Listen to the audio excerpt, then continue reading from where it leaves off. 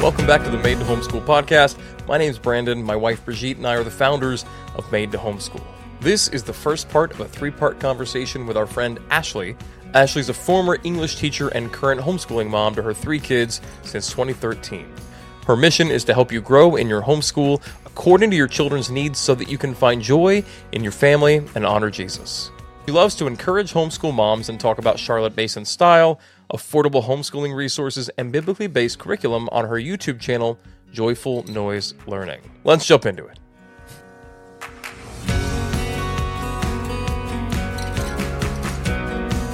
Ashley, thank you so much for making the time to join us in the podcast today. I really appreciate it. No problem. I'm happy to be here. Well, I'm excited because we've gotten, since we started the podcast a few months ago, we've gotten to hear from a lot of our contributors, some folks who aren't contributors. That's always fun too. But I realized as we were getting ready for this, I think of all the folks on the team, I actually know the least about your story. I think I know the least about how you guys became homeschoolers and what makes you unique as a homeschool family. So I'm excited to learn more about you as our audience does as well. And so can we start off just kind of on that note with how did your family become a homeschool family? What got you guys there? Well, that starts back before I had kids, actually. And when I was younger, I was all about like youth ministry and wanting to be a teacher and to save the world through teaching a classroom. It's all about saving the world. So I went to school for English teaching degree. And my original plan, I don't want to give too many details, but wanted to be a theater teacher. That would have been like so fun. What's your favorite musical? Oh, do I have to pick a favorite one? No. Okay, never mind. I wanted to see that reaction. Oh boy, I can name off a few. I would probably say Sound of Music, or I was just listening to Annie yesterday. It's classic. It was my childhood like pinnacle movie. But I interrupted you. You were saying English teacher and you said theater and I got excited. Forgive me. Please continue. All right, let's go. So I wanted to be a theater teacher and I thought that would be so much fun. But my school I was going to didn't have a theater teaching track. They had theater and they had teaching, but they didn't go together. And I didn't want to be in school for 6 years. I was like, get me out of here as soon as possible.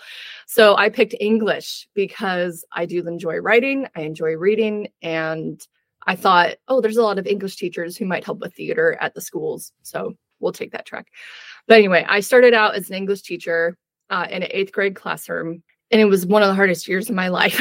These children are, let's say, young men, young ladies, teenagers, I guess, budding adults, were difficult. It was very difficult. And I did not know how to manage a classroom was a really big thing, but I had passion. Like that was really hard. I was like, I have passion for teaching. I have passion to see kids have light bulbs go off and see them learn things, but I couldn't do it for my 99 students. 99 kids. I'm like, I can't do this. Like people or kids are falling through the cracks. There's like 3, 4, 5, 10 that are doing really well that I could connect with. And I found there are just so many that were falling through the cracks. And that's probably the best image I could give for that. During that year, I just got married, was thinking about having kids eventually.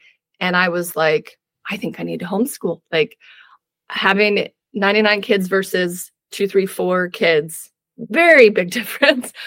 And I could use my passion for learning and teaching and watching kids grow. And I could do that for my own kids rather than someone else's. And sometimes when I say that, I feel like it can be very controversial because there's another side to that, but we can talk about that later if you want. But so we started having kids and immediately I was like, I'm going to homeschool. Like it wasn't a difficult decision. And we didn't send them to school first. They have always been at home. And I had my reasonings for that. So the first reasoning, I mentioned it, kids learn better in smaller groups. It's just a given. I saw it firsthand as a teacher. You can do your best to differentiate instruction for, 25 kids in a classroom. But again, nobody's going to get everything. It's like taking a shotgun or something and just scattershotting at these people. And it's going to land on someone, but there's a lot who it's not going to land on. That's a great analogy. I've never heard that. That works perfectly. I haven't either. It just came to my head. That's good. But you don't want to be a shotgunner. You want to be a sniper. Yes, exactly. And I feel like one of my, gifting skills is being able to find my children's own strengths and weaknesses and give them the best that they need.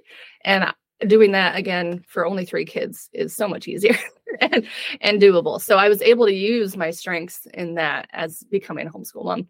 One of the other main reasons we decided to homeschool that my husband was all for was he wanted me home and just to be at the home with the kids and be present with them and being the one raising them instead of sending them away, or myself going to work, that too. Because if I was working, I'd be teaching, but I'd be pouring my energies and strength into other people's kids instead of my own. And then the last thing was I'm a strong believer in Jesus and in God's word. And I wanted my kids to get that in their education. And also being in the public schools, my hands were very tied with a lot of the things I could do.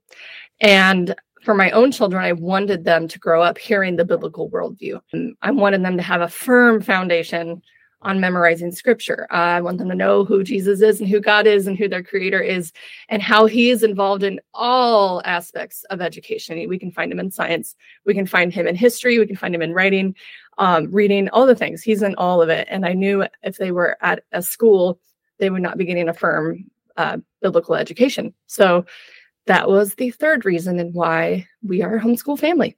Okay, there was a lot there, and I appreciate that. And were you ready to enumerate the reasons, or was that like off the cuff? No, well, I've done my why before, so I kind of was going off of that. Yeah. So I kind of know it. So yeah. One of the things you said that was really interesting was that you didn't start the kids in the public school. You homeschooled them from day one, but you weren't raised as a homeschooler. So like, was this difficult for you getting started, or were you like, you know what, I'm a teacher, I got this, I can handle it? How was that? That's a great question. I had 2 years of homeschooling. Oh, you did? Okay. But it was kindergarten, first grade. And I was so social. I don't know, there's probably other factors. You can ask my mom, but I did kindergarten, first grade. And by second grade, my mom is like, go to school. You need to be with other people. I'm sure she was like, You're talking way too much, Ashley. You need to go talk to other people. So anyway, that was the choice my mom made. So yeah, I had the experience of not being a homeschooler for most of my education. Yeah, and since first grade, it counts. Yeah. Because even as a kid, I would play school. I would set up all my dolls and my stuffed animals, and I'd like have a schedule. And I love having like the pretty posters on the wall and like having the little bell ring when it's time to change classes, you know? So yeah, my view of homeschooling was very much like school at home. But as like I started reading and researching some of the methods, and because I'm a reader and a learner, I picked up on Charlotte Mason style, a little bit on classical style. And that fascinated me that the kids need to move. They don't need to be sitting in desks all day. And that fascinated me. They need to be outside most of the day. They need to get their hands onto things. They need to be seen as persons. So I really fell in love in those early years when my kids were growing as preschoolers. I fell in love with the Charlotte Mason style because that was everything that I saw that was wrong in the public school. And that originally I was trying to replicate. Well, they were preschoolers, but as we went on, I'm like trying to grow this organically to have them have school and education is not compartmentalized from life, right? I want my kids to grow up to be lifelong learners, and that's what was happening there in the early years. There's a lot there, and I want to dig into some of that. I got a couple questions right out of what you just said, but the first one I'm going to ask is, would you say that today you are a purely Charlotte Mason homeschooler? Would you say you're more eclectic? And how did that journey go for you? How'd you arrive to where you are now? Oh, that's a good question too. I would not say I'm a pure Charlotte Masonist. Okay. And actually, if you talk to Charlotte Mason people, they wouldn't really say that either, because the whole point of the Charlotte Mason style is to know your kids and give them a good education. And you can do that in any way, really, as long as you're focusing on some main principles. So I do follow a lot of her principles, but I have not followed them 100%. And for a long time, especially being on social media and being a content creator, I really struggled with that because I'm like, I'm using a traditional style class right here for my kids and it's not Charlotte Mason. What do I say? And so sometimes I would hide it and I would not share it. I would feel embarrassed to share it with people. And that's ridiculous because this is my channel and my family. I don't need to tailor my family to a certain look. And I've even, being on social media, struggled with that. Sharing my homeschool from the beginning with everybody has really kind of messed with my head a little bit. But where we are today, yes, I do follow some of the basic Charlotte Mason principles. And one of the main ones I would say is the living books. And I don't know how much you know, Brandon, about it, but okay. Okay. Living books is what we call, it's living books versus a textbook, basically. And textbook is like short snippet style. And history is probably the main one that I use this with. But for example, a history textbook, you pick it up and it has like 2 paragraphs on World War II. It gives you the main people, the main dates, and kind of the general idea of what happened. And then you're done. And then you go to the next one, and there's not much time to like stop and think and really simmer and ruminate in those thoughts and ideas. Because with Charlotte Mason living books, the whole point is to have good ideas and to fill our kids with a feast of not just information, but ideas and concepts and people and places. And that's why I'm a history buff too. So that really like settled with me very well. So I was like, yes. So we've read some incredible books over the years, and I've gotten my own re-education as a homeschool mom over the last 10 years because of the books I've read with my kids. And I'm like, I didn't know that. I didn't learn that when I was in school. So that's been a lot of fun. And I still do that. That is something I still do today. And I will always do. But other than that, I would say I'm eclectic with the other stuff. Okay. So Ashley, you're giving me a lot to work with, and I really greatly appreciate that. But I think that one of the things that, we're new to the homeschool world. Right now, I've been hanging out with a lot of you guys for a little over a year, and some of you guys, and I've learned a lot. I've heard a little bit about living books, but I think that's one of the things that when I first kind of started sticking my toes into the waters, one of the things was like, what does that mean? And I've heard a little bit. I understood that it's like books that come alive, that have more than just kind of facts and figures. That was my vague understanding. You just expounded on that a bit. There are probably a lot of folks who are listening right now who are in the seat where I was, because I think that our audience is mixed, folks that are homeschooling and folks that are interested or trying to figure it out. I would love to ask you in just a second to explain with maybe an example. Since you're a history buff, I'm going to ask you to come up with an example and explain what that difference might look like. But before that, we're going to go to a quick break. We'll be right back.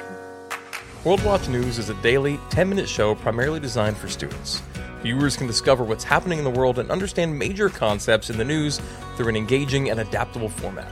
Whether you're discipling kids, teaching students in a classroom, or simply growing tired of reactionary media outlets, this program brings curious people of all ages together by facilitating deep discussions, safely and calmly covering challenging topics, and reminding us that, whatever the news, the purpose of the Lord will stand.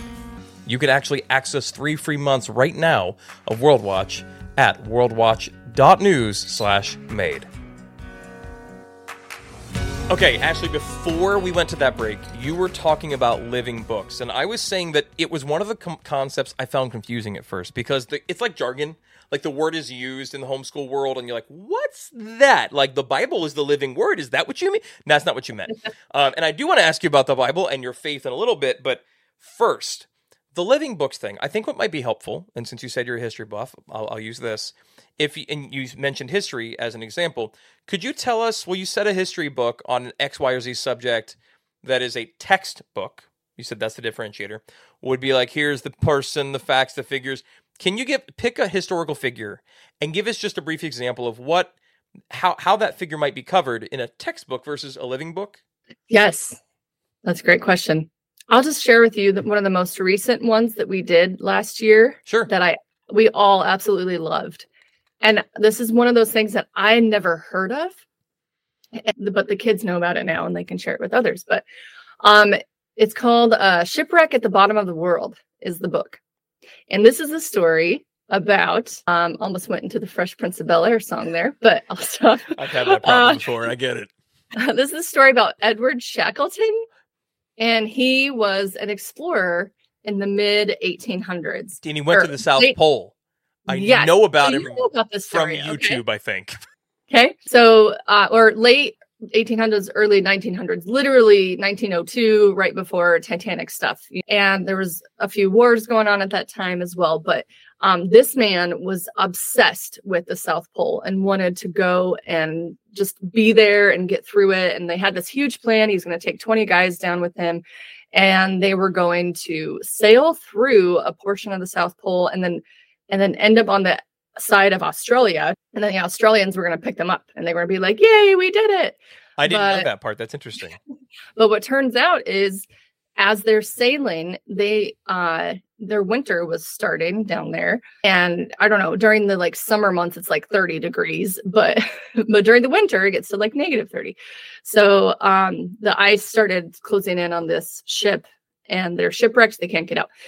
But anyway, we read this story, learned about this guy and his men and what they had to go through.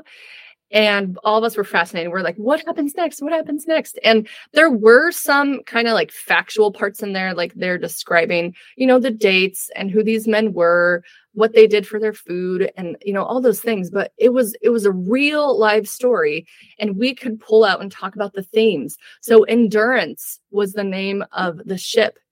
And we got to learn all about endurance from this crew, because when you hear about this, they all survived. They survived 2 years waiting for the ice to thaw, first off. And then they had to get in these tiny ships and go through the ocean all the way to this island where they would meet their bigger ships and be taken to safety. But these men all survived. And this leader, we've got to learn about Edward Shackleton and his leadership skills, and how he would never ask the men to do what he wanted to do. Also, he would lead by example. He kept everything positive, made sure they had things to keep their minds sharp. And after learning that, I know what I got out of it was, oh my goodness, I have nothing to complain about. I, as a homeschool mom, living in a warm house and living in the 21st century, I really learned, you know what, this is going to make me try to be a stronger homeschool mom and not complain and keep pushing forward when I have hard days with the kids. So I really pulled that out of this story. I'm learning about history. Like, I can name his name, I can tell you the dates and some of those things and the places. But to me, the main part is the ideas that I learned out of that. And you're not going to get that from a textbook, are you? I don't think so. So, and my kids we talked about it. We talked about the endurance theme as we're reading this story. And it was just a ton of fun. So did you come across this book? Like, was this like in a subject, or it's like, this is the book and the book's going to make us talk about lots of different things? How does it work? Pretend I'm dumber than you think I am, or maybe as dumb as I seem. Okay. So I usually use book lists when I pick books, and I go with a certain time period. And this one was listed in one of the book lists that I was using. There are several Charlotte Mason Living Books options out there where they have the plan for you, and you just read one book after the next. And like a traditional guide, I don't know, maybe there are some moms who need, what questions do you ask as you're reading? I don't feel like I need that, but maybe you do at the beginning. So there are some like typical questions you can ask as you're reading, like, oh, what did you think about this? But the whole point is to ask open-ended questions and have the kids tell back to you what they think and what they heard and what they learned. So instead of giving them a rote test right afterwards with the blanks, fill in the blank. Yeah. Like, what year did Edward Shackleton go to the South Pole? We are talking about ideas. And I just, as I'm reading and I'm learning these things, I just use my thoughts and I start asking, hey, I'd share with them, this is what I noticed. What do you guys think? And that's how I end up doing it. So it's much more collaborative. And it sounds like, rephrasing, it sounds like what it does is create an opportunity for the Socratic method to take place. Yeah. Like, it's like, hey, here's, like, I can't make you think things, but let's use this. So I'm using like church world, my background experience, right? Like, as an analogy, I don't look at like Bible study materials like, oh, here's these questions here. The questions I don't care. Personally, they're not there to teach me anything. They're there to spark conversation. Is that kind of what you're saying? But I don't even want the questions, because I'm like, I've got ideas. I'll ask questions myself. Yes. Okay, that's helpful. Exactly. So that's really interesting. And it's such a different paradigm, because still in my head right now, I went through public school for all the years, right? In my head, as you're talking, I'm like, all right, but what subject is it? And that's not It's not the paradigm. Hmm? And in real life, we don't learn that way, right? We don't learn by sitting down and going, all right, I'm going to learn everything about properly aligning pictures when you hang them. We just moved. This is fresh in my mind, right? It's like, no, I've learned it through experience or through getting my hands on it. Or like, we don't learn how to walk by being instructed on a blackboard. We learn how to walk by stumbling. Yes. And there's something that's so good and so right about it, but even as you're speaking, and I've converted now, right? Like, I'm in the homeschool world where I'm doing it with the kids, but I still am having to wrap my mind around it. It's such a paradigm shift, but I think that every time I hear somebody like yourself explain it, it really helps. And so I think people are going to get value from that. Another thing that I wanted to touch on today in this episode is you mentioned unprompted. As we were walking through kind of your reasons for wanting to homeschool, you mentioned your faith. I can't remember exactly what you said. You're like, I'm a strong believer in Jesus. One, I love that you said that. When I used to like interview volunteers at the church, one of the things I would do is I would say, hey, tell me about your relationship with God, where it was, where it is, and where it's going. And literally, when I was training like coaches to do interviews, I would say, listen to see if they say the word Jesus. Because if they can talk about their faith without mentioning Jesus, there just are other questions maybe we should discuss. Yeah. And so when you said that, it just gave me such joy to hear you say it. You can thank my dad for that. He's the same way. That's so good. Can you tell me, and you may even balk at me asking the question the way I'm going to ask it, but I promise it's intentional. Can you tell me how your faith is incorporated in your homeschool day? Oh, that's a good question. Well, same with as education and how we're not separating things into compartmentalizing learning. I want our faith to be active and living throughout the day as well. So we do have intentional Bible times. And I do that because if we didn't, it wouldn't happen. Ask me how I know, because there are times I'm like, oh, they'll just pick it up and read it, or we'll just do it here and we'll do. But I had to be super intentional at fitting in that Bible time. Otherwise, it didn't happen, like I said. So at this stage in the game, my goal, I really think, is to educate my kids in biblical literacy, because to me, that is such a huge part of my faith. We live it out. We learn, we sing songs. I love learning hymns too. That's a lot of fun. That's another story. But learning how to read God's word. Why do we read God's word? What are some main scriptures we can memorize? Those are huge things that I'm passionate about. And then what the kids do with that, learning to know who God is and how he takes their faith journey, that's between them and the Lord and the Holy Spirit. And I'm okay with that. But there are times I want to guide it a little bit, that's why I'm here. I'm their mom. God gave them to me. So we have 2 opportunities of Bible study in our home throughout the week. And one of them is our Bible study all together. And we've been doing morning time is what it's called. That's another buzzword in the homeschool world, Brandon. So morning time, circle time, there's another word, morning basket. Some people call it that. I've heard the morning basket. Okay. Wife has been working on that. And a lot of that includes a family Bible study. So you can do a devotion book. I've read kids' Bibles with my kids. We've done the Jesus Storybook Bible. We've read The Ology. That's a great one. Love that one.